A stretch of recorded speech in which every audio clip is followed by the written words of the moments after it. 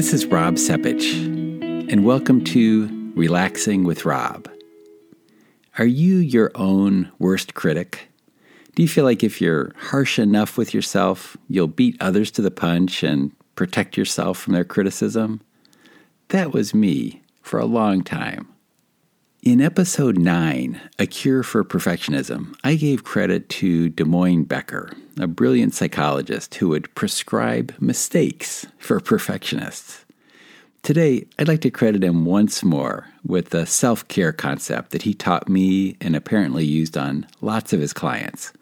His insights helped me realize that I was unique, just like everybody else. He didn't claim this as original, but he's the person with whom I associate it, and it influenced my subsequent work with students. So now I'd like to share it with you. It's simply to be kind to yourself, or you can think of it as practicing self-compassion or self-forgiveness. A song I like that addresses this comes from the British singer and songwriter Jess Glynne called, quite descriptively, "Don't Be So Hard on Yourself." You might enjoy it, so I'll cite it in the show notes. I think that lots of our self-criticism, unfortunately, began with our parents and teachers and coaches. Well-intended people, for the most part, but maybe unaware of the long-term impact that some harsh words might have on us. Jean-Paul Sartre wrote, "Words are loaded pistols," and I agree. If you routinely heard things like bad girl or bad boy or simply not good enough during your early years, it'd be unusual if you did not internalize these messages that seem to connect your worth as a person to your behavior. And when it gets to the point that your parents or teachers or coaches aren't around, you carry them with you, for better and for worse. And you might still be hearing those criticisms in totally different situations. But the voice might weirdly sound like it's yours, because it is. Well, circumstances have changed, and you have changed. Just because you heard those messages then doesn't mean they were true, and it certainly doesn't mean they're true now. In fact, they're only accurate now if you believe them. If you do nothing else, you might try thinking to yourself, that was then, this is now. Or my favorite 2-word truth, things change. Either of those might help you acknowledge the past without defining yourself by it. But if you'd like to use a little imagery to address patterns of self-criticism, I'll tell you what I've had success with. One of the easiest ways I do this is to imagine a close friend with whatever problem I've got talking with me.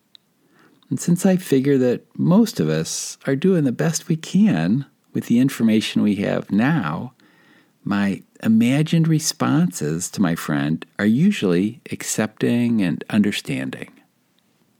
Well, I've learned to just direct these responses inward. It reduces stress and helps guide my next action. I then try to focus on what I can learn from the process.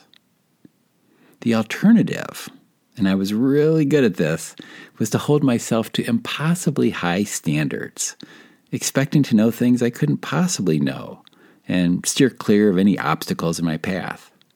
In other words, to be pain-free, to not have to struggle.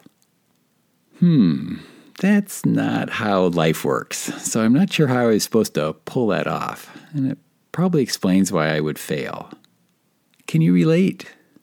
I think those of us who can seem to see ourselves in absolute terms, but we see others in context, allowing situational factors to have an influence.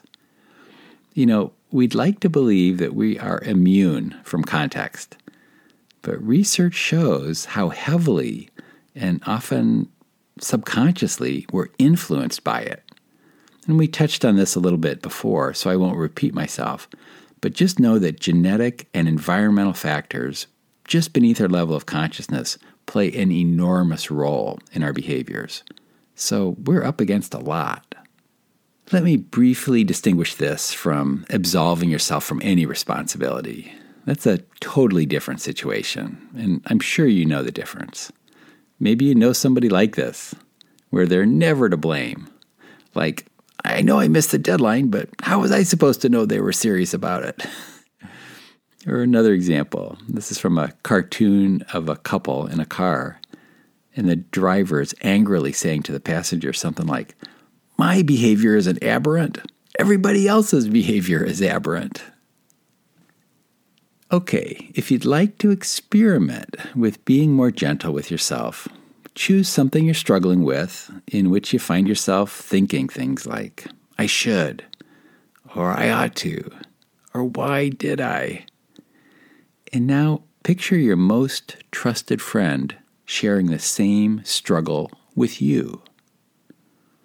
If you'd likely reassure them with something like, "Sounds like you're doing the best you can," or "I'm not sure how you could have known that back then," or "What can you learn from this?" Then you can try directing these responses inward. And if you do this, the odds are you'll be able to lighten up, or breathe a little easier, or sleep a bit more soundly. In other words, be kind to yourself. You're worth it. Well, dear listener, this concludes my final episode for the season, and probably for the podcast itself. I won't say never again, because if new ideas arise, I might start another season, maybe with less frequent, perhaps monthly episodes. But here's why I plan to step back now. A year ago, I told my family and friends that my goal was to record an episode each week for about a year, thinking that would summarize what I taught in my stress management course. And during this time, I published 50 episodes and 5 bonus exercises, and covered everything relevant from that class. Going forward, I don't know what else I have to say, and I don't want to repeat myself. Let me reiterate, I don't want to repeat myself. Sorry, I couldn't resist. I do plan to keep this site open, so you can listen again on whatever platform you prefer to any titles that helped, because you might hear something new that relates to your current circumstances. And if you'd like to contact me directly, you can write to relaxingwithrob, one word, at gmail.com. This project has been a blast.